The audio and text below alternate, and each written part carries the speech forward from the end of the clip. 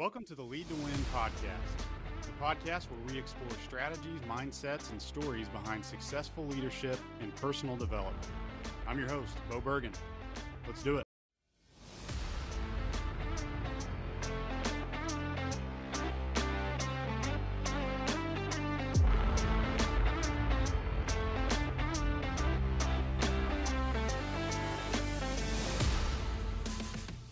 Really looking forward to this one today as we welcome Jamy Bechler to the show. Jamy is the author of 5 books, including The Bus Trip and The Coach's Bulletin Board.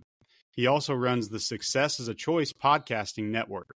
Before starting his consulting firm, Bechler Leadership, he spent 20 years as a college basketball coach and high school athletic director.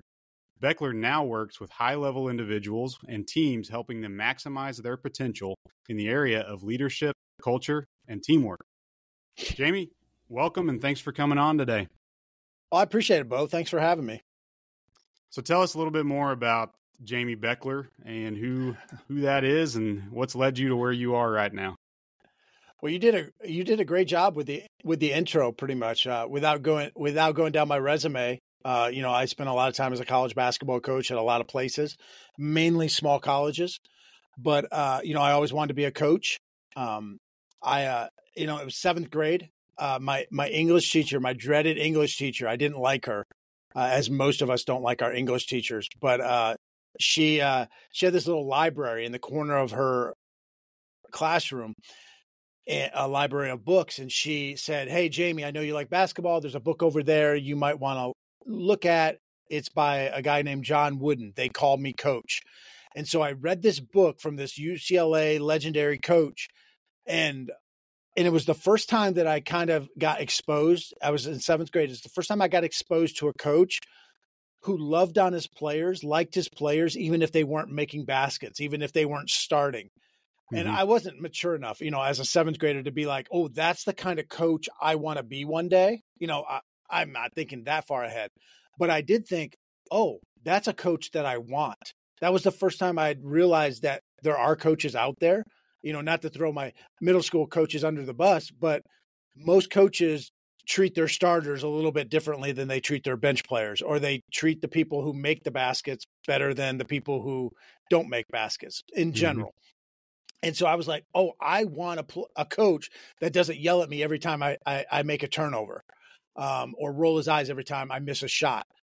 And so then that was the first time I kind of understood that there was differences of coaches and that you could actually be a different coach. And then as I got older and older, I started to realize, hey, that's the kind of coach I want to be one day, is the John Wooden. And so it definitely was an evolution and a journey for me, because I was, I made a lot of mistakes. I was a young head coach, 27 years old as a college head coach for the first time. And I made a lot of mistakes.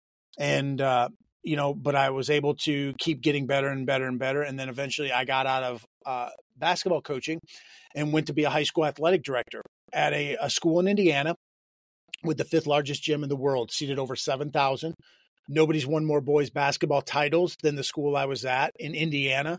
And, Indiana basketball is a big deal. And so that was, as a basketball coach in a state that values basketball, being at kind of, arguably the greatest basketball school there, that was a big deal. And that was cool. And then after a couple of years of being there, we ended up starting a leadership business, became my own boss, became my own boss, my own employee, all that kind of stuff. So went and developed Bechler Leadership. And so we do a lot of consulting with sports teams, with athletic departments at all different levels. Did you routinely fill the stands at that gym, or was it, no, was it pretty empty? It was pretty empty. And in fact, I tried to get some of the upper levels like shut off a little bit. Uh-huh. So one, it would help with teenagers, the kids mm-hmm. running around, but 2, it would help with just getting, compacting people more into certain areas so that it would be louder. But that was not something that it was not really a battle I ended up fighting too much, because it was a battle I was going to lose, because mm-hmm. part of the mystique of that gym was that it was so big and the tradition of it. And so when you shut it when you try to do something practical like that, it kind of takes away from that. And when you take away from that, it takes away from, the heritage. It takes away from the memories. And so I do understand that. And that's why that was a battle I didn't really fight. But it was kind of disappointing at times when you would only have, 1,500, 2,000, 2,500 people in the stands when it seats 7,000, a little over 7,000. But we had, over 1,000 season ticket holders. We had 4 main entrances to the gym. So every entrance looked the same exact, and they were big. And they were it's hard to picture it, but as you came in these entrances, there were probably 10 glass doors for every entrance. So huge. You would go in and immediately you could go to the lower level, or you could go up this big, huge staircase. And so it was one of those things where we had to have so many ticket takers, because we had to have ticket takers for going up, down. The 4 entrances were so big, so we had to have a lot of personnel, and it was a lot of headache as an AD, to be honest. I bet. Yeah. A lot of headache that you didn't need, actually, but it was one of those where it was hard to change things because, people had great memories, and it was tradition, and people, that was like a notch on their belt that we have these big entrances, or we have these great gyms, or I've always come in door 4, entrance 4 my whole life. My daddy came in, my grandparents came in that entrance, or my season tickets are over in this corner. So I don't, heaven forbid I have to walk, any further. I want to come into this entrance, or my parking pass is over here. So why would I walk around the building? So it was just a lot of things that I'm sure a lot of your audience, a lot of the ADs that listen to this can attest to and are familiar to them. It might not be that you have a gym that seats 7,000, but there's always that, well, this is the way it's always been done, or why would we do it otherwise? Because my granddaddy did it this way, or my dad did it this way. So everybody can relate to that, especially at the high school level. Yeah, for sure. That's interesting. Indiana, I've only been there a couple times, but basketball is like life up there. So, well, we had our coach was on a longer contract than I was. Our coach had a 3-year contract. I had a 2-year contract as an AD. Yeah. He had his own Nike contract, and I love him to death. I mean, he and I are friends to this day. I mean, we got along great, but he was the typical, he was the superstar. He was the town superstar, and he had won championships as a player. He had won championships at other places as a coach. He had won championships at this place as a coach. He was a legend, and there were different. It was very interesting how you deal with a superstar coach, and everybody has those to a degree, maybe not to the level that I had it with the basketball coach, but everybody has that coach that's more successful, or maybe that's been around longer. But it's definitely balance. You have to balance, or find a balance, or find ways to be wise. All right, that superstar basketball coach, there's some unwritten rules that are a little bit different than the JV volleyball coach, or the tennis coach, or whoever. Even if they've been successful, there's just little different unwritten rules that you have to navigate. If basketball is not we were 100% revenue generated for our budget. So if basketball is not bringing in people, or football is not bringing in people, then softball doesn't get new bats, tennis doesn't get new uniforms, that kind of stuff. And so, having a superstar basketball coach presents some issues that were definitely very interesting. Yeah, I bet. So what kind of went into your decision to transition from coaching and being an AD to kind of what you're doing now? Yeah, it was one of those things where the most practical reason I left being an AD to go into my own business, quite frankly, is I hated being in an office every day and having to be in the building. I was hired as a college guy to come in and institute some college stuff, to be different than what they had always experienced. But having to be in the building all day long instead of being out, with boosters, or being out talking to people, trying to get alumni support or whatever, or just the fact of, Bo, you come in when the sun's still down, when it's still dark, and you leave when it's dark. Well, when do you have time to work out? When do you have time to go be with your family? And so there would be times when I would sneak away to the YMCA to get a quick workout in. And people will be like, wait a minute, shouldn't you be at school? And it's like, well, we have a secretary and an assistant AD who are pretty good. Plus, I'm putting in 15, 16-hour days. I can take an hour off. I know that's not a great answer, but that's the practical answer of what made me start thinking about, what I love diving deep with our student athlete leadership group. I love diving deep with our coaching staff. But you know what? There's some administrative and bureaucracy junk that I don't want to deal with necessarily when maybe there's something else I could do that can have a huge impact. And so I started looking into this, and it was like, you know what? You can do the same things. We instituted student athlete leadership for the first time at that school. I know, Bo, at your school, you've also done the same thing. They hadn't had that before. Well, maybe I can help other schools do the same thing. Maybe I can go in and work with student athlete leadership groups. So it's not 100% the same as diving deep with 20 athletes every week or every day that you see in the hallways, but I can still have that. I can still do that. And maybe the reach can be farther out. Maybe I can help, here are some things that I did or things that I did that were bad or things I did that were good. And I can help a lot of other schools or a lot of other student athletes or coaches as well. So I thought maybe we can make this impact or have an impact on a wider scale. And I don't have to sit in an office all day. Right. So it was more the impact type stuff of how can I love leadership stuff. I love coaching coaches. I love the idea of helping student athletes be better and not make some of the same mistakes I made as a student athlete or some of the same mistakes I've seen some of my players make at different times. And so I love that idea of being able to help people. And so I was like, how can I do that on a greater scale? I knew I couldn't do it in one building or at one school. Right. And I just was tired of making sure, what happens when the blue Powerade runs out and people are complaining because there's no blue Powerade. Well, drink the red Powerade. Yep. Been there. So after you made that transition, what would you say is the biggest challenge you faced with this new venture? Yeah. Well, the biggest challenge is when you run your own business, everything is you. You have to take care of everything. Like the easy part, people will see you on stage, or you go speak on stage at the Missouri AD conference or a coaches conference or whatever. And people are like, oh, that's really cool. Or I really liked what you said. Well, that's the easy part. Coming up with content or speaking, that's the easy part. The hard part is the actual business aspect of it. It's like being an AD.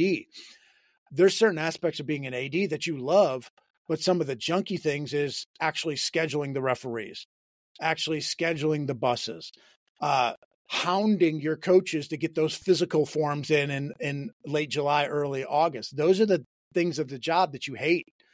Well, there's things that having your own business that I didn't understand I had to do that I've learned to hate, but you learn you have to do that. So the first couple of years of being a business owner, it was like being a graduate assistant again at the college level. Like you don't know what you don't know. And so you're learning all this new stuff.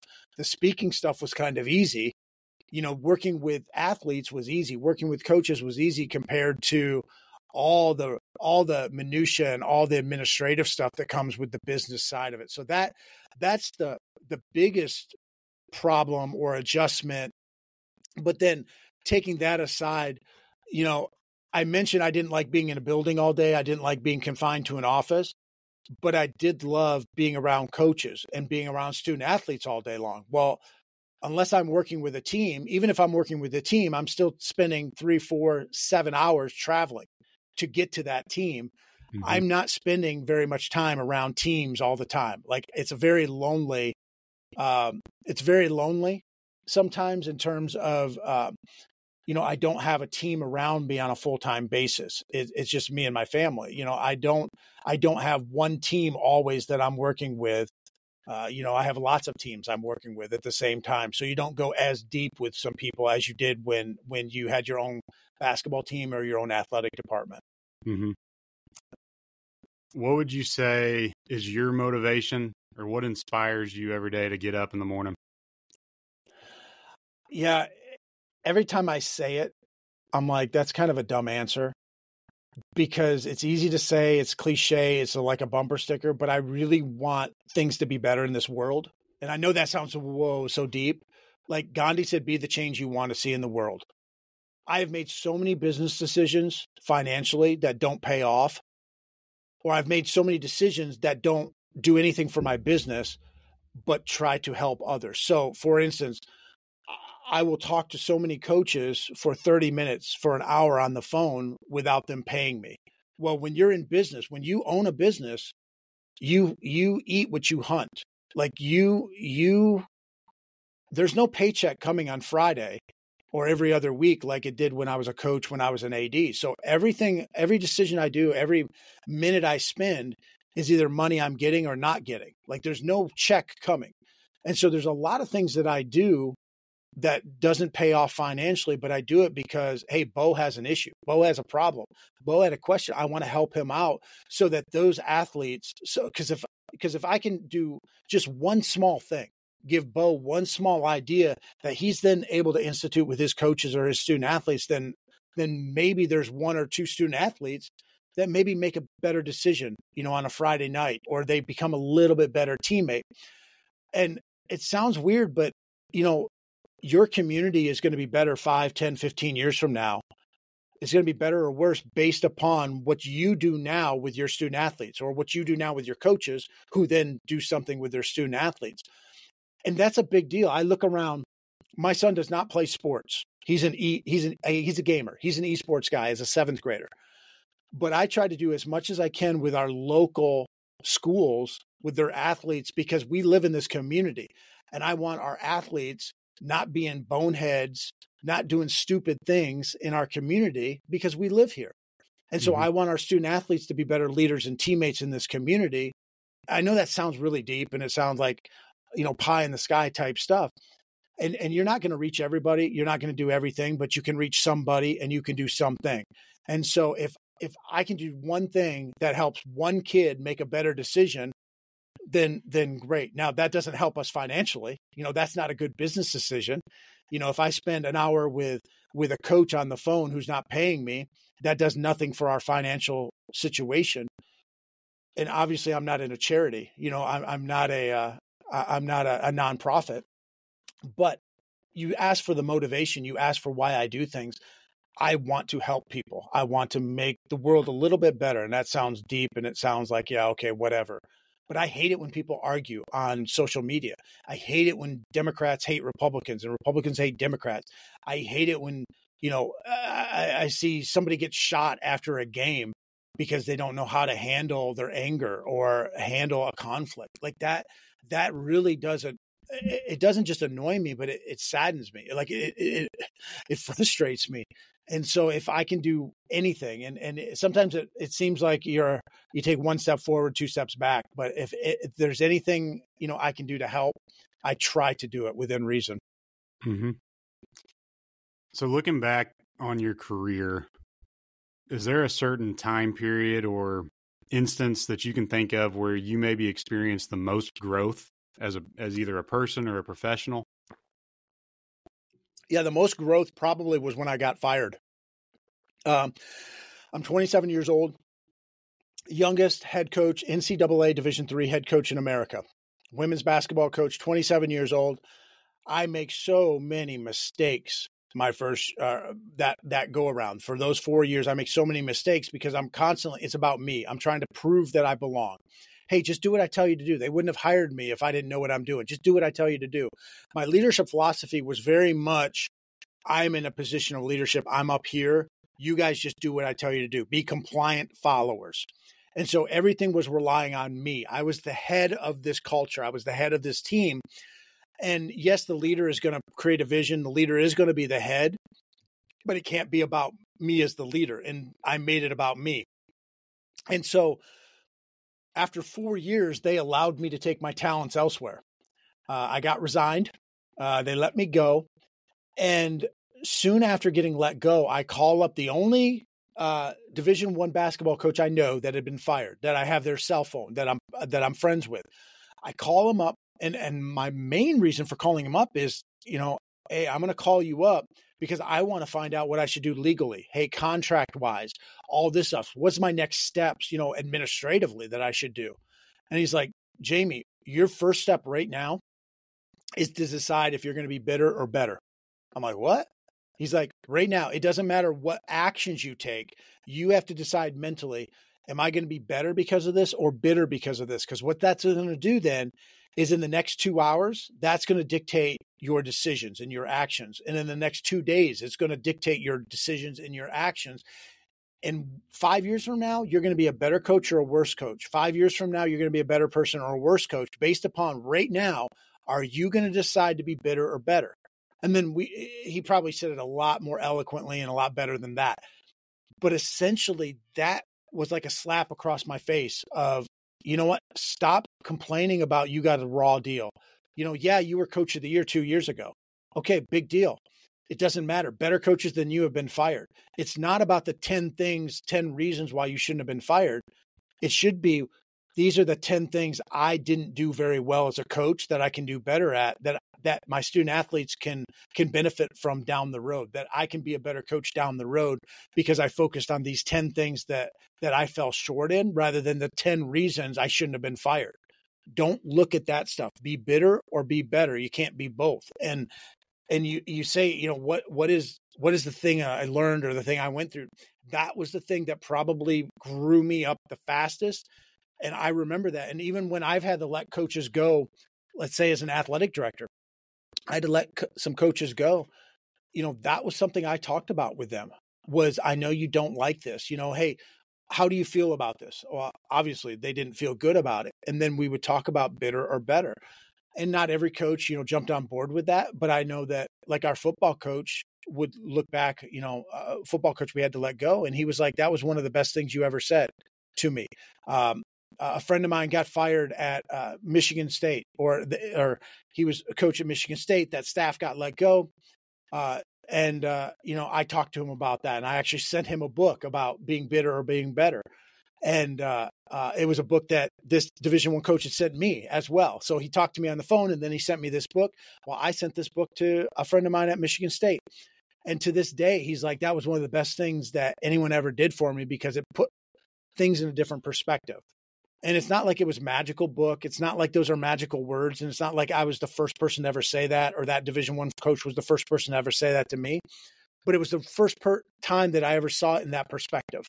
Our actions don't necessarily have to change right away, but our mentality needs to change sometimes. Hey, I am going to be better about something. Now, you're still going to have setbacks. You're still going to fall short sometimes, but your attitude has to change. So you've obviously worked in the field of athletics, but you've also trained people in the business world. What similarities do you notice in effective business leaders and effective sports leaders? I think there's very little difference other than the specifics of, somebody's dribbling a ball or catching a ball or throwing a ball, where maybe you're doing, in the business, you're doing TPS reports or you're doing accounting or you're, typing away on a computer. The actual what you're doing, the task might be different, but how you go about the task oftentimes is you're going to have the same mentality. You take some of the same qualities that make up a good basketball player, the same ones that make up a good bank teller. Now, obviously, it doesn't matter if you're 6'8" or 5'8" as a bank teller. I'm not talking about the physical qualities, but the mental qualities, how you approach getting better at your job, how you approach just your job in general. Do you approach it as, oh, I got to go to work, it's a 9-to-5 job, what does this matter? Or do you approach it like, you know what? Every customer that comes in front of me today, I'm going to try to be the reason that they smile. I'm going to try, for those 5 minutes, that might be the best 5 minutes of their day, or maybe they're going through something, or you know what, just flat out, I'm going to be competent. I might not change their day. I might not make them smile, but you know what? I'm going to be very competent in what I do, and they're not going to be able to complain or get frustrated at our customer service. You can be competent in what you're doing, or think about, all right, how does this look to people? Do we have the right signage up? Are we being logical about what we do in our business, or do we just pretty much show that we don't care? And there's a lot of businesses we go into where they really show that they don't care about us. They don't look up at us, or they don't, if they're dealing with another customer, they don't say, hey, can you hold on just 1 minute, please? I'll be right with you. They don't even acknowledge you sometimes, or they're not competent, or you're very confused when you go into a business. So I don't think there's a lot of difference sometimes about the way you approach that kind of stuff. As a leader, I don't think there's much difference either. You're trying to put together a team. You're trying to fit people into a puzzle. You're trying to get the best out of those people so that your organization, your company, your business achieves its success. But you're in the people business. And so I see a lot of managers, a lot of supervisors, they don't treat their people well. And then they bang their head against the wall because it's like, well, why aren't we getting the production that we need? Well, it's because your people hate being there. Well, yeah, they're going to hate any job that they're at. Well, that might be true, but maybe they could hate this job a little less. Maybe you could ask them about their family. Maybe you could, stop making their job so frustrating. Maybe you could help them out, ask them questions to find out what they like. Maybe they, boots on the ground. Maybe they know a little bit better how to do a certain task, but you're trying to tell them how to do this task because this is the way you did it. But maybe they have a better way, but you've never listened to them. And I'm not saying let the inmates run the asylum, but a lot of times managers and supervisors, people in charge of businesses or organizations, they don't really listen. They don't have their head on a swivel. They don't really take into account what their team members think. Going back to me as a coach, I didn't care what they thought. I didn't care if they thought that offense or defense was good because I was smarter than them. You might be smarter than somebody, but that doesn't mean they're going to be inspired when you spew forth your knowledge. There's an old movie, Ferris Bueller's Day Off. Ferris Bueller's Day Off with Matthew Broderick, and these high school kids are sitting in class, and this teacher is going on and on and on and boring them. Bueller, anyone. And it's kind of a funny scene.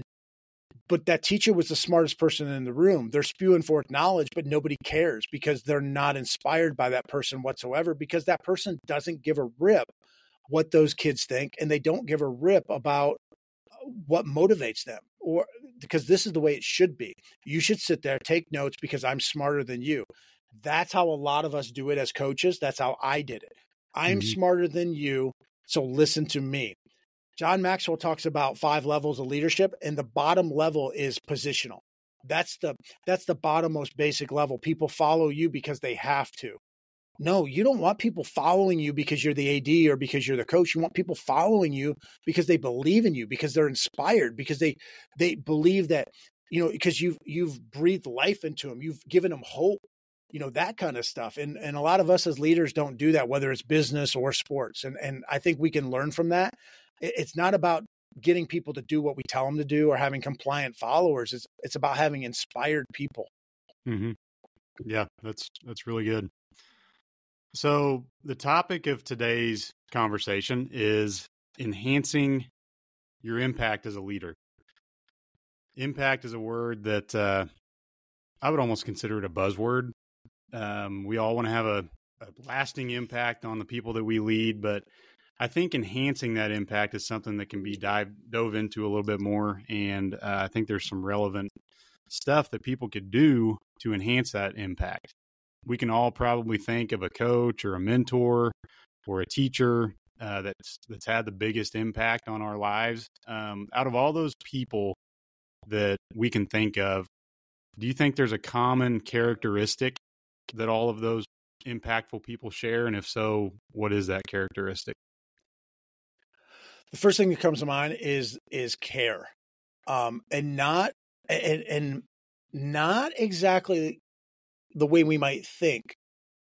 We all think that we care about our students or we care about people. I'm not talking that we actually care. That's the first part, but they have to know that we care. That cliche or that quote that people say a lot of times, people don't care how much you know until they know how much you care. We forget that they know how much you care. Sometimes it's just, we think of it as people don't care how much you know until we care. No, that's not the quote. It's not enough for us to care. I can't just care about Bo. Yes, we have to care about Bo. Bo has to know that I care about them. And I think that's where a lot of times we mess up because, I love my athletes, or I care about them, but do they know that? And if they don't know that and really know that, then you're not going to then be able to build up trust. You're not going to be able to inspire them. So the care, not just one way caring, but they have to know that. So that means we have to demonstrate it on a daily basis. And especially Bo, you dealing with high school students on a daily basis. If anyone dealing with teenagers, it's a constant, like their attention span's like 2 seconds long. Well, extrapolate that out into the caring business. If their attention span on something that they love, like TikTok or Instagram, is like 2 seconds long, well, then we have to constantly reaffirm them, or I don't like that word necessarily, but what we have to constantly catch them being good. We have to constantly praise them when they deserve it. We have to constantly show them that we care. Now, some kids, we might have to look a little harder to find something to praise them on. And I'm not talking the fake stuff, but I am talking about seeing the potential in kids. Their attention span's low, their self-esteem is low. So we have to constantly find ways to build them up. But even if you are the manager of a bank or a company with people working in cubicles, they're still people too. They still have hopes, fears, dreams, ambitions, emotions. You still have to try to find a way to let them know that you care. And a lot of times that's your words matching your actions. And a lot of us in leadership positions, oftentimes our actions betray our words. I'll give you a story. I was in 7th grade and I had this friend named Bill. And Bill and I were friends, but I was a good student. I did what was right. My mom was a teacher, so I couldn't get in trouble. I tried not to get in trouble.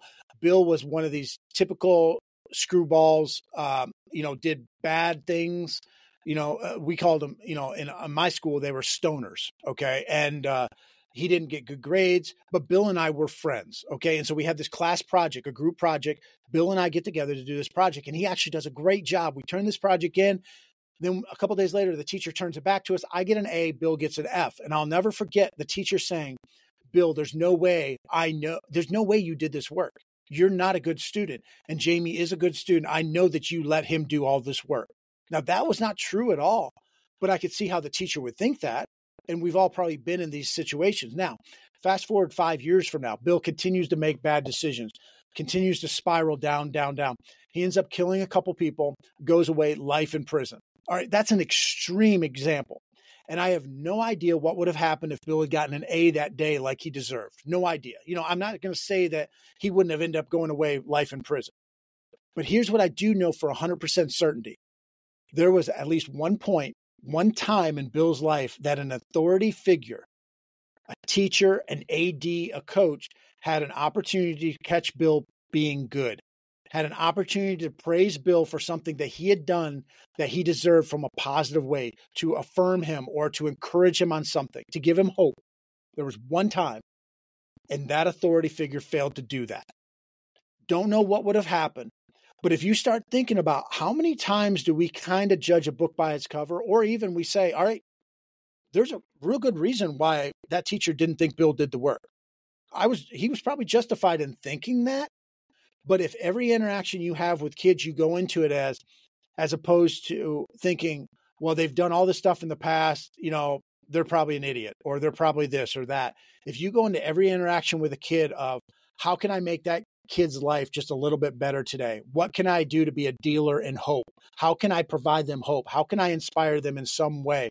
Now, that's hard when we're worried about, our kids turning in physical reports, or are they, I got to get these buses scheduled, or, in the day-to-day life, it's hard because that little 3-minute interaction with a kid might be interrupting our day when we have to do other stuff. But maybe that little interaction was just what that kid needed, not to change their life, but to get them to their next interaction with the next authority figure. It might get them through the next 15 minutes of their day. I know I struggled with that because I was about work. I got this stuff to get done. But when we take the approach of every interaction we have is a chance maybe to just plant a seed or to invest just a little bit, emotional bank account, to put in that a little emotional bank account with these kids. And especially for your audience that do work with kids every day, I think that story is pertinent. And it doesn't mean that you give everybody A's, because some kids might, I went to college and I had some group projects where I made sure to get with the smartest girls in class because I knew that they were going to do well. They were going to do the bulk of the work. I did that. So So I knew there are going to be people like that. But what I'm saying is we have an opportunity when we're dealing with people to catch them being good. And when we have that opportunity, we need to take advantage of that. Absolutely. Yeah. Our school is a very rural area. We deal with a lot of kids that come from a variety of different backgrounds. And that has been so rewarding to me is, just being intentional about those interactions you have with maybe the kid's not a starter on the basketball team or he's not involved in a whole lot of things in the school, but simply by smiling at them, asking them how their day's going, that can go a long ways when just giving people a little value. And I like what you said there. That's very relevant. Think about you go to a basketball game as an AD or a principal. You go to the basketball game. Everybody knows the kid that scored 25 points. Mm-hmm. Okay. The dumbest parent in the stand recognizes that kid had a good game. How far do you think it would go if the 12th man on that team, the kid that doesn't play very much, if you saw him do something in the third quarter, like you saw him help the trainer pass out water, or you saw he was the first one to jump up off the bench and give high fives to a player when they came, out of the game, or, they got just a couple minutes of playing time in a meaningless game, but they took a charge, or they didn't take a charge. They blocked out. They didn't even get the rebound, but they blocked out the other team's best player and it allowed one of their teammates to go get a rebound.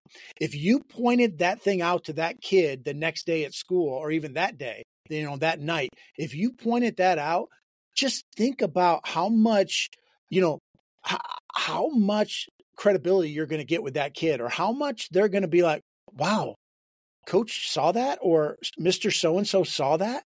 Like, that's not going to change their life necessarily. And that's not going to say that they're never going to mess up in your class again. But what that might do is it might buy you one or two interactions with them later on where you have to correct them on something. Mm-hmm. Hey, Joey, you can't do that. Oh, okay. I'm sorry. As opposed to, Joey, you can't do that. Oh, forget you. What are you talking about? I didn't do it.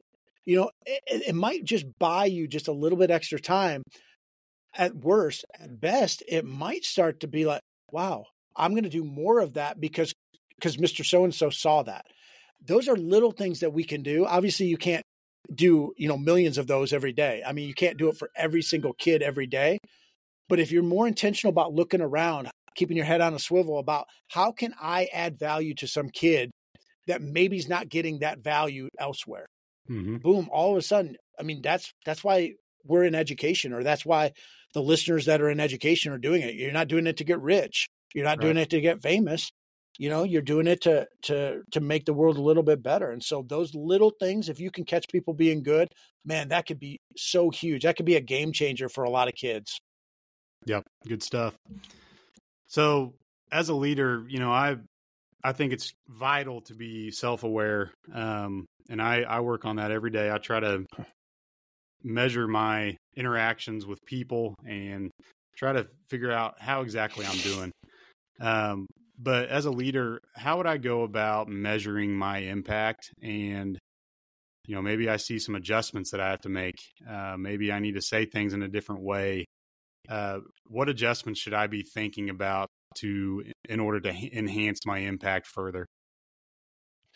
Yeah, one of the best ways to enhance your impact is to train up or help people be almost not necessarily mini me, not to be, the same as you or be an extension of you, but training up people so that they can go out and make an impact as well. The kind of multiplication, the ripple effect, so to speak. And so, as a young coach, I mentioned already that it was all about me. It was all about just do what I tell you to do. It doesn't have to be that extreme sometimes, but as leaders, what we do is we want to have impact, but we're the only ones that can be the ones imparting knowledge or just do what I tell you to do. It might not even be from a negative or a selfish standpoint. It's just that I know better, so I need all these, as an AD, coaches, you need to do this, this, this, and this. And we impart our knowledge. Once again, it's not even from a selfish standpoint. It's just that, we're limited at time. I'm going to tell you what to do. Well, what we do is we begin those habits. We build up those habits in our people where they're really just being followers. They're being compliant. They're doing what they're told to do. They're not then actually their impact is lessened because some of them aren't going to like to be told what to do. But also your impact is lessened because you're not getting ideas from them. The only ideas you have are what's in your brain already. And so if you could, to make this more practical. So if you're in a staff meeting and you want to have more impact yourself. All right. I got into this as an AD, not to put blue Powerade in the concession stand and not to schedule buses. I got into this because I want to make a positive impact on the community. One of the best ways to make a positive impact on the community is to help your coaches be better, to train them up. It's not just all the stuff that Bo knows in his head. It's all the stuff that they know as well, and they share it with one another. Maybe we have think tanks. Maybe we share ideas. You give them chances in your staff meetings to talk about something. Hey, we're going to have a 5-minute professional development on this topic. If you have some cool things that you do, maybe it's the first thing I think of is none of us have a lot of money. We don't have a lot of budgets. Well, when you go on a trip or when you get extra gear or when you do this or this or this, are there some ways you've saved money or ways to, share with others or best practices on something? So it's not always just Bo imparting his knowledge. It's us as a collaboration talking about things. It's you asking them how they feel about a certain thing. Hey, what do you think would be the best way for us to go about doing X, Y, or Z? Now, I know that's all kind of task oriented that I'm talking about. But you can look at it relationally as well. You go and talk to, your tennis coach. Hey, I'm thinking about doing this. What do you think about that? And you ask them maybe before you make that decision, and then they feel like they're a little more valued because you're asking their decision. Now, where that impact goes is that what you're doing is you're building that trust. You're showing them that you actually care. And so when they know that you care about that, now all of a sudden they're going to listen to you a little bit more. So when you are imparting knowledge or when you're asking them to do something, or they might take more ownership in what's going on. So now they can then impact that to their student athletes. And what happens then is when they're dealing with their student athletes, they maybe take that same example. It's not all about just do what I tell you to do. Now they're trying to develop other leaders. They're trying to develop a culture where people are taking ownership in stuff. And it's not just always coach telling them to do something. It's, hey, we're going to work together. We're going to go together. We're going to achieve stuff together. And it's not always going to be, I'm telling you to do this, you do it. Certainly, especially at the high school level, there's always going to be a time when you just have to tell them to do something. There's no time for discussion. But there's plenty of times for discussion. There's plenty of times for, I'm going to ask your opinion on something. I want to know kind of what you guys think, as opposed to it always being coach's thing. And so if you want your impact to be great, provide that example. Start doing the stuff that you want them to do. Not just set the example, but be the example. Not just tell them what to do, but actually do those kinds of things. So if you can be relational, if you can earn their trust, if you can show that you care, now that might help them show that they care as well. So that was kind of a long answer, but if you can multiply your impact somewhere where it's not just me trying to fix the whole school or trying to impact the whole school, it's me with our 15, 20, 25 coaches. And then those 20, 25 coaches are looking at it. It's not just me as a coach, it's all of our players. And before you know it, you got hundreds of people in your athletic department doing what's right. It's not just you doing it. It's you developing other leaders as opposed to just developing good followers. Yeah. So as we mentioned earlier, all leaders want to have an impact. But sometimes we fall short. And maybe the words that we're saying, the messages that we're trying to get across to the people we lead isn't quite sticking. And that's a scary feeling, especially for a coach, and to think that your words or messages are falling on deaf ears sometimes. If I'm a leader and I know that the impact that I have on the people that I lead is not where I want it to be, what should I do? Very first thing is you got to look inward. So make sure, the perception of your impact isn't where it needs to be, or is not as big as it needs to be. our first instinct is to say, well, they're an idiot. They don't listen. They don't care. We look externally. So the very first thing, any of this is we got to look internally and say, am I doing what I need to do? Could I have done a little bit better? Hey, where are my motives? Sometimes we want to have a lot of impact because it makes us look good. As a coach, my first job, okay, I was considered this leadership guy, but the leadership was based upon, and I even preached servant leadership, but it was all based upon I wanted to look good. We're going to do all this community service. We're going to do all this stuff. Hey, I'm going to talk about leadership, but it's really just so that the attention is on me, the spotlight's on me. So sometimes our agenda can be wrong, even though we're trying to say we want this impact. So we got to look internally first. Once we've kind of determined that, all right, yeah, we our agenda's right, or our motives are kind of in the right place, or yeah, I said stuff in the right way, or maybe I communicated in the right way. Now, what are the situations, what are the obstacles or the barriers that are getting in the way of the impact? So maybe I'm trying to talk to a coach.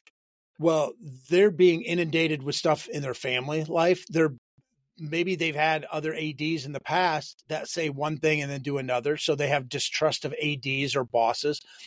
Maybe, maybe they're just feeling so much stress.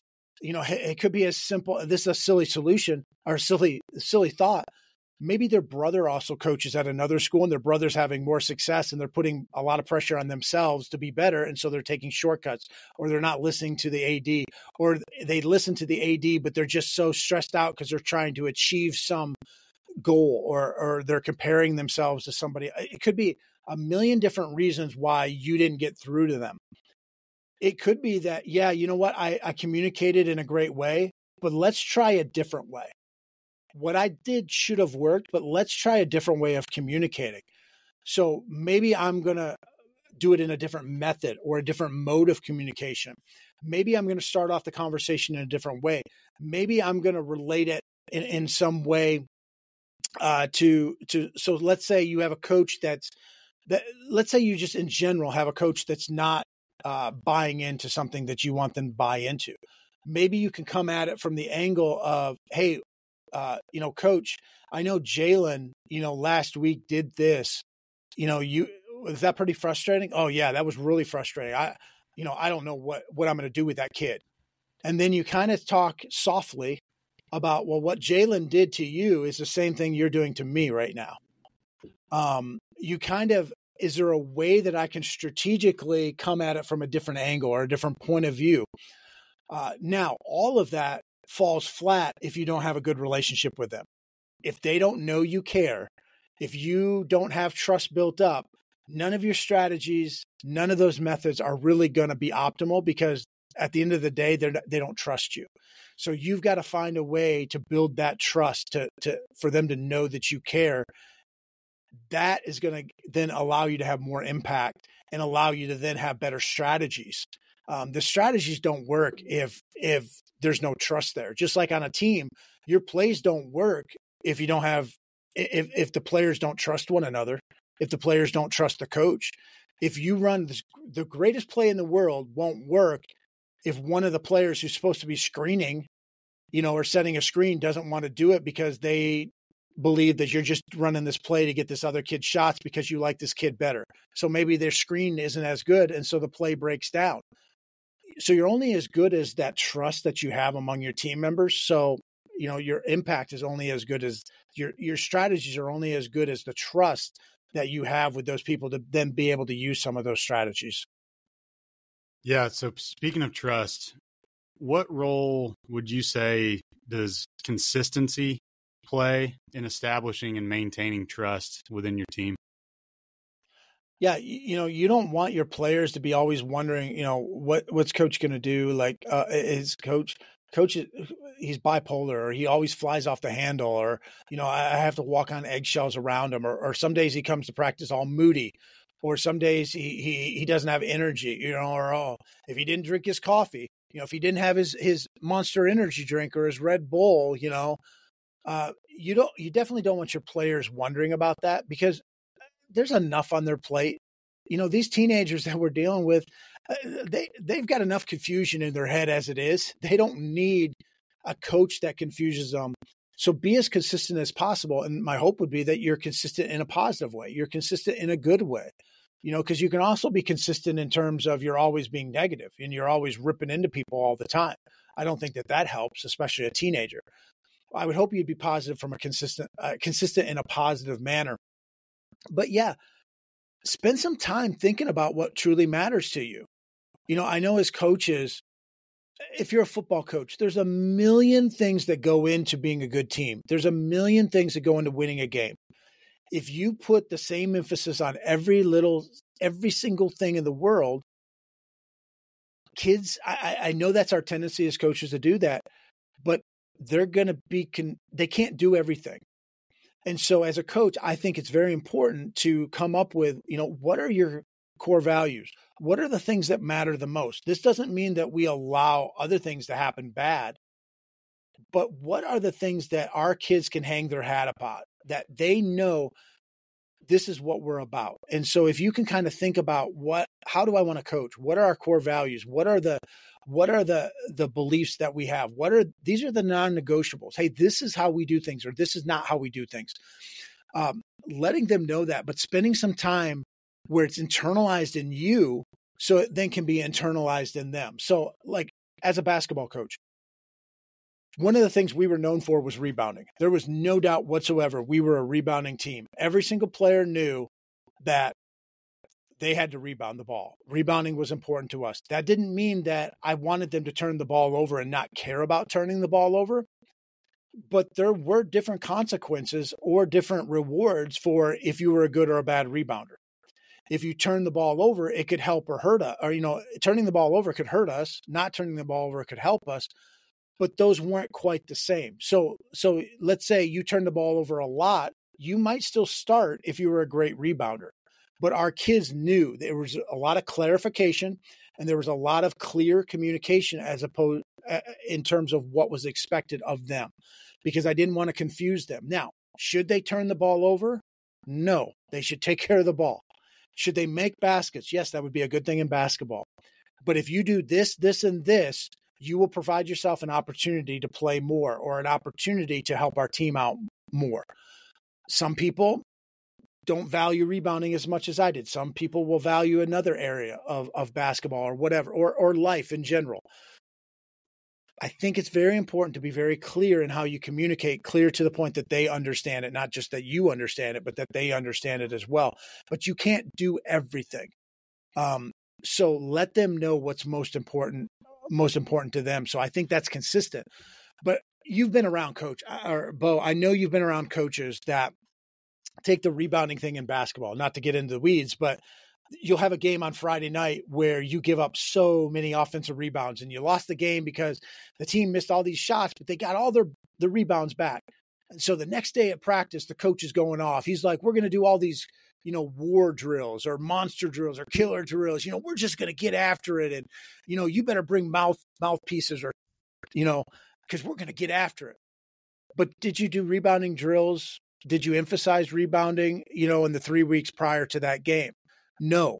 We've all been around coaches like that the urgency, the panic sets in and they start doing something, but they weren't emphasizing it previously. That wasn't important to them enough.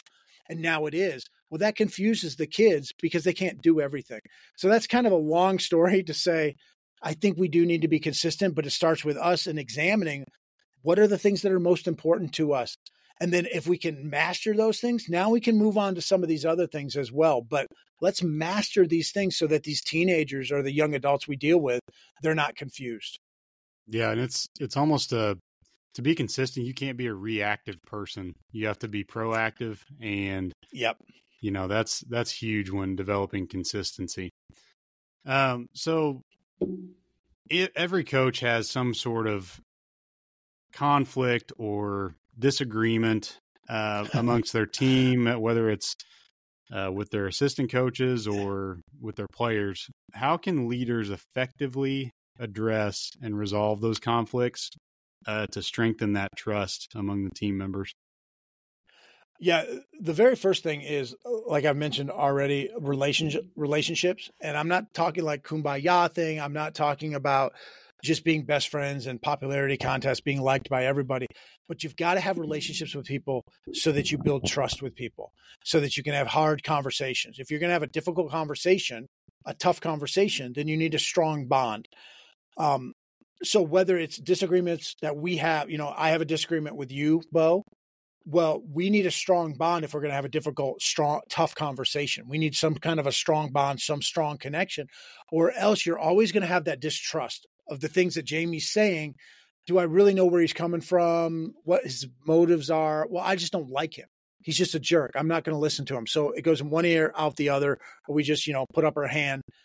Well, even if it's mediating conflict, you're an AD and two coaches are arguing over gym time, or they're arguing over an athlete, a two-sport athlete. I know, Bo, at your school, you have a number of two-sport athletes or three-sport athletes. You're arguing over this. Well, he's a football player and a basketball player. Well, basketball starts. I want him doing some stuff for this. How do you mediate that or reconcile that or bring them to a consensus or get them on the same page? You can't do that if you don't have a connection with them. You're going to have a difficult, tough conversation with them. You need a strong bond or a strong connection. It starts with that relationship. It's not just coach and athlete that there needs to be where the athlete knows that you care. Sometimes it's AD to coach. Sometimes it's coach to assistant coach. Sometimes it's peer to peer, coach of one sport to coach of another sport. And oftentimes we don't see things the way other people see things. So the relationship part is very important. But even before that, understanding perspective, I see things differently than Bo. Coach sees things differently than the AD. AD sees things differently than the coach. Definitely coach sees things differently than the player. It doesn't mean one's right or wrong. It means we see things differently. So if you don't understand where the other person's coming from, a lot of times we have disagreements with people. It's a lot of times because we don't see their point of view. We don't see where they're coming from. And if both parties are trying to see where the other comes from, it doesn't mean that we like it. It doesn't mean that we come to a conclusion or a good solution. But what it does mean is it gives us a chance. It gives us a better opportunity to find common ground, to find a win-win solution, or just at least not a lose-lose solution. We're typical, you don't always find the lose-lose solution, but you don't want to find a solution that everybody hates. You also don't want to find a solution where someone's always winning and someone's losing. How can we find a win-win solution, or at least something that will work and we can have progress too? But if you can't see where the other person's coming from, Stephen Covey in his book, 7 Habits of Highly Effective People, one of his habits is seek first to understand, then to be understood. As an AD, you might have been a coach. As a principal, you might have been a coach, but you see things differently now as a principal, as an administrator, than you did as a coach. Well, you've got to think back to that coach, remember, is only seeing their tree. They're not seeing the whole forest. That coach is doing things the same way you did as a coach. So you've got to try to understand that again, not saying that they're right and you're wrong, and not to say that you have to cave. But it does mean you're not going to be able to move forward together if you can't even establish some baseline. This is stuff that we agree upon. And it's not even agree upon like, yes, I agree you're right about this. It's I agree your perspective is what you believe. I understand where you're coming from. I understand the situation that you're in. I understand that you have all these parents breathing down your neck and you have to have practice at this time. Or I understand that none of your kids have cars, so you have to have practice at this time or in this gym.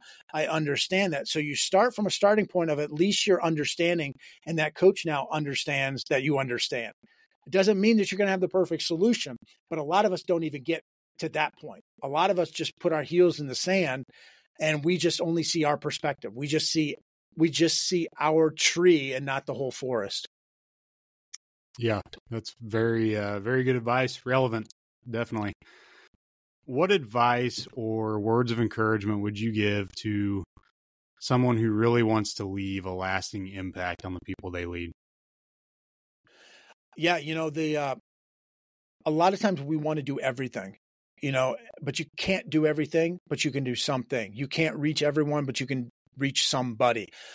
It's really tough in this space. of when we're dealing with people, because people are tough. We're complex, um, and it's tough working with people sometimes, especially teenagers, and we can get very discouraged. Uh, It's not original to me, but there's the story of a girl walking on a beach. All these, starfish are on the beach. They've been washed up on the beach, and she's throwing some of them back in the ocean. And these two guys, ask her what she's doing. And she's like, well, I'm saving the starfish. And there's like, well, there's millions of them out here. What does it matter? And she goes, well, it matters to the ones I throw back in. It matters to them. We're not going to save everybody on our team. We're not going to get everybody to see our point of view. We're not going to make that positive impact on everybody. But there's going to be some people that we can have some kind of impact on. There's going to be somebody that we can influence in a small way. It's not our job to save people's lives. It's not our job to turn their lives around where they go from a zero to hero. It is our job to do what we can. And oftentimes what we can is just to be there when we need to be there, to take advantage of opportunities, to catch people being good, to be a dealer in hope. And so it does get discouraging sometimes, but oftentimes the discouragement is because we're either comparing ourselves to somebody else, like we're comparing our life, our normal life, to someone else's highlight film, and that could be on social media. Mm-hmm. We see, this coach or this AD or this principal, they're always saying how many great things they did or what programs they put in place, or this person came back and said thanks, or this person ended up being a success in life. We tend to compare our real world to their highlight film. Mm-hmm. So the comparison thing, but the other is we tend to be an all or nothing society. So it's like, well, they didn't all turn out the way they should have. It's not about getting everybody to do it. It's about, can you get and have an impact or influence one person, two people? Think of it, the starfish. You can't save every starfish, but you can save one or two, and it's going to matter for them. So look at it in little bits and chunks. The old adage of how do you eat an elephant? One bite at a time. It's kind of a stupid illustration, but look at it that way. We get frustrated because we see the big, how many people we need to help, and we're falling short because we're not helping all of them. So our percentage is terrible. Look at it from an individual basis. Mm-hmm. That's good advice. So I want to wrap up briefly discussing your one of your books, and it's one that I read through and liked the format of it.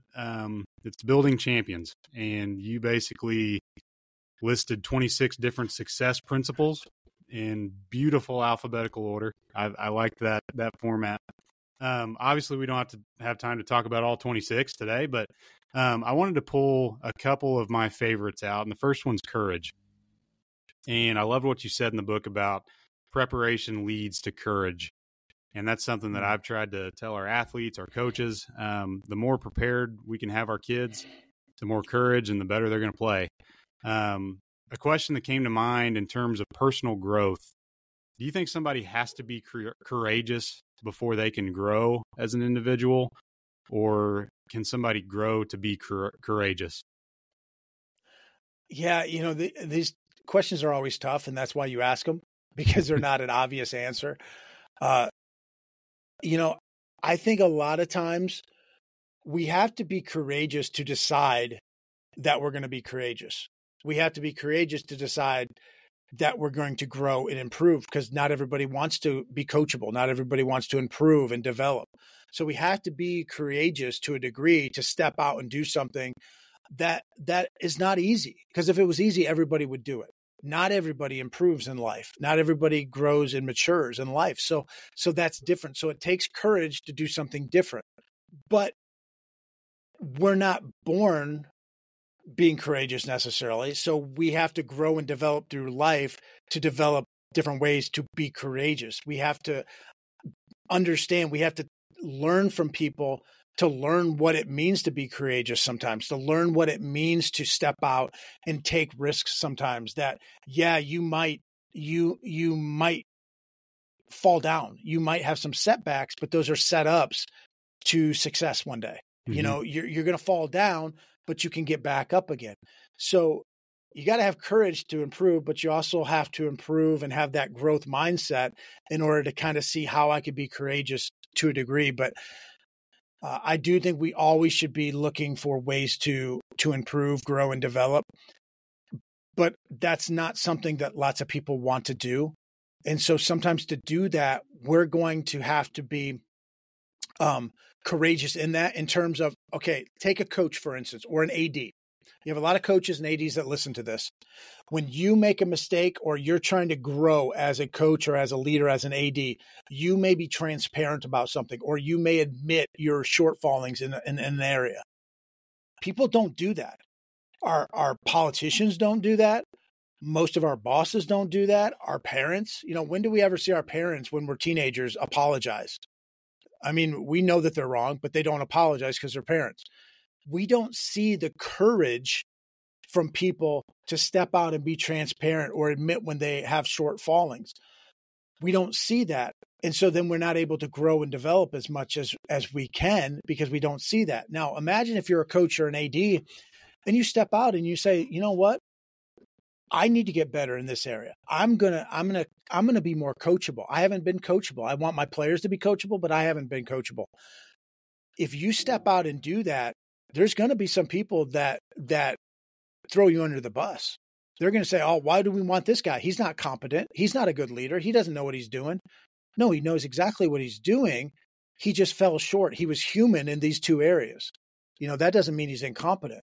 Mm-hmm. Incompetence, or some of incompetence, is when you keep doing something that's wrong and you don't learn from it, grow from it. So I think we could provide a lot of people examples of this by stepping out and being courageous. And then that leads to that growth and development. But it's the mindset of wanting to have growth and development that says, I only get that if I step out and do something that's unusual. Yeah. There. Very good. Last one. You say that success is a choice. And I agree. But kind of describe that statement, wrap it all up here for my listeners, that they have to choose to be successful. First of all, we have to define success, and that's going to look different for everybody. My definition of success is doing the best you're capable of doing, maximizing your potential. Now, we can dig deeper in that. I could go a long time digging deeper in that, but that's essentially what I look at it as. So everybody's going to be different. If you're a 6'2" basketball player, you might be limited more than a 6'5" person or a 6'8" person with your same skills. If you come from a rough background, but you have the same IQ as somebody that comes from a great background or a 2-parent household, your success might be limited a little bit, or your opportunities might be limited, but you can still be successful. Maybe not in the world's eyes. You might not have as much money or as many yachts or achieve as many titles as somebody else, but you can still maximize your potential. But with that, I believe that we make choices all through life. We're constantly making choices. Most of them are just small choices, but we're making choices that then affect how we are tomorrow, the next day, because those choices we make, all those individual choices, create habits, and those habits end up making us who we are. Now, can I make the choice to be an NBA Hall of Famer? No, Jamy Bechler did not make a choice to be an NBA Hall of Famer. What if I did make that choice? Well, I very likely would have fallen short. So just because you make choices doesn't mean that you're going to achieve what you want in life all the time. But what it does mean is you're going to put yourself in positions to maximize your potential in what you're capable of doing. Some of us aren't capable of being NBA players. Some of us aren't capable of being jockeys in the Kentucky Derby. We're not capable of doing certain things, but we're capable of doing others. And are we doing as well as we possibly can? There's plenty of people out there that make choices every day that make their life more difficult. And then they blame others for those choices. They take that victim mentality. Going back to my story about me being fired, bitter or better, I had to make that choice that day. I believe I became a successful coach that day. That hour, I became a successful coach 10 years down the road. My success 5, 10, 15 years later winning championships, being nationally ranked, getting a bunch of accolades was because of that choice I made right there. I firmly believe if I hadn't made that choice, then the next day I wouldn't have made a good choice. And then the next day I wouldn't have made this, because I went down the path of bitterness. Mm-hmm. And so I would have constantly seen everything from the lens of how somebody was screwing me over, how somebody was giving me the raw deal, how I deserved or should have earned all this and I didn't get what I thought I deserved. I would have went down a wrong path. Now, at any point, you can always deviate from that path and take a better path. And then you need to create a new set of habits. And it's going to take a while to create those new sets of habits. But I believe your choices, hey, I know there's never been a point in time. I know when it comes to being in shape, I need to get into better shape. Well, I like Dr. Pepper and Kit Kats. Okay. I've never once opened up a Kit Kat and accidentally thought I was peeling an orange. I mean, Yep. I know exactly. I've never once opened up a Dr. Pepper and thought I was opening up a bottle of Aquafina water. Like, I make the choice, and I know those choices. I'm going to have to be on the treadmill a whole lot longer when I eat that Kit Kat. That's a silly example, but we know most of the things we should do in life. We just choose not to do them. And then we shouldn't be real, surprised at the outcomes or the consequences. Good stuff. Well, Jamy, I really appreciate you coming on. Really good stuff packed into today's episode. And I say it every week, but hopefully if you're listening to this, you can grab some stuff that we talked about today and apply it to your situation or your organization that you lead, and hope you're better from it. So, Jamy, again, thank you for coming on. I look forward to following you, continuing to follow you, and I hope my listeners do as well. If you haven't, if you don't know who Jamy is, look him up on Twitter. He's got a ton of followers and a ton of great resources, and I would really encourage you to check out some of the stuff he's got. So thank you again. Thanks, Bo. Appreciate it. Thanks for what you do in your school every day and with this podcast as well. Thanks for listening to this episode of the Lead to Win podcast. You can find all of Coach Bechler's links in the description of this episode if you'd like to connect, purchase any of his books, or want more information. Be sure to give him a follow on Twitter, as he puts out consistent and relevant info and resources every single day. If you're listening this week, make sure to follow the Lead to Win podcast on social media. You can find us on Facebook, X, Instagram, and even TikTok. Give us a like and a follow, and feel free to share any of the content. Full episodes of the Lead to Win podcast can be found on Spotify, Amazon Music, Apple Podcasts, and YouTube. I'm your host, Bo Bergen.